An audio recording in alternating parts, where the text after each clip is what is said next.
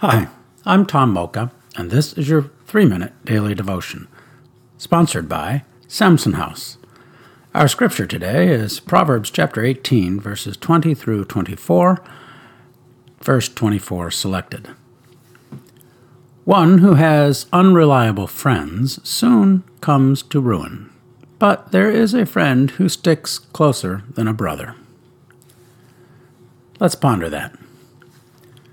Friendship is good for your health. According to Sheldon Cohen, Ph.D., professor of psychology at Carnegie Mellon University, support groups reduce stress.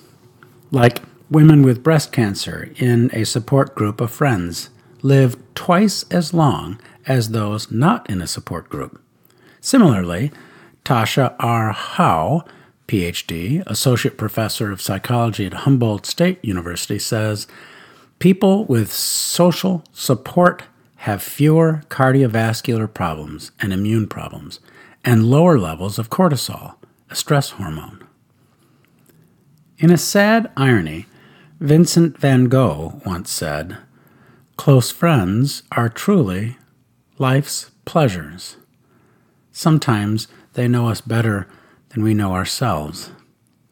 With gentle honesty, they are there to guide and support us, to share our laughter and our tears. Their presence reminds us that we are never really alone." That kind of friend is one who sticks closer than a brother. But if you're like me, you're thinking, I could use a couple friends like that. Just how do we find sticky friends? Here's a suggestion. Ask yourself, if I were really myself, warts and all, would he or she stick around?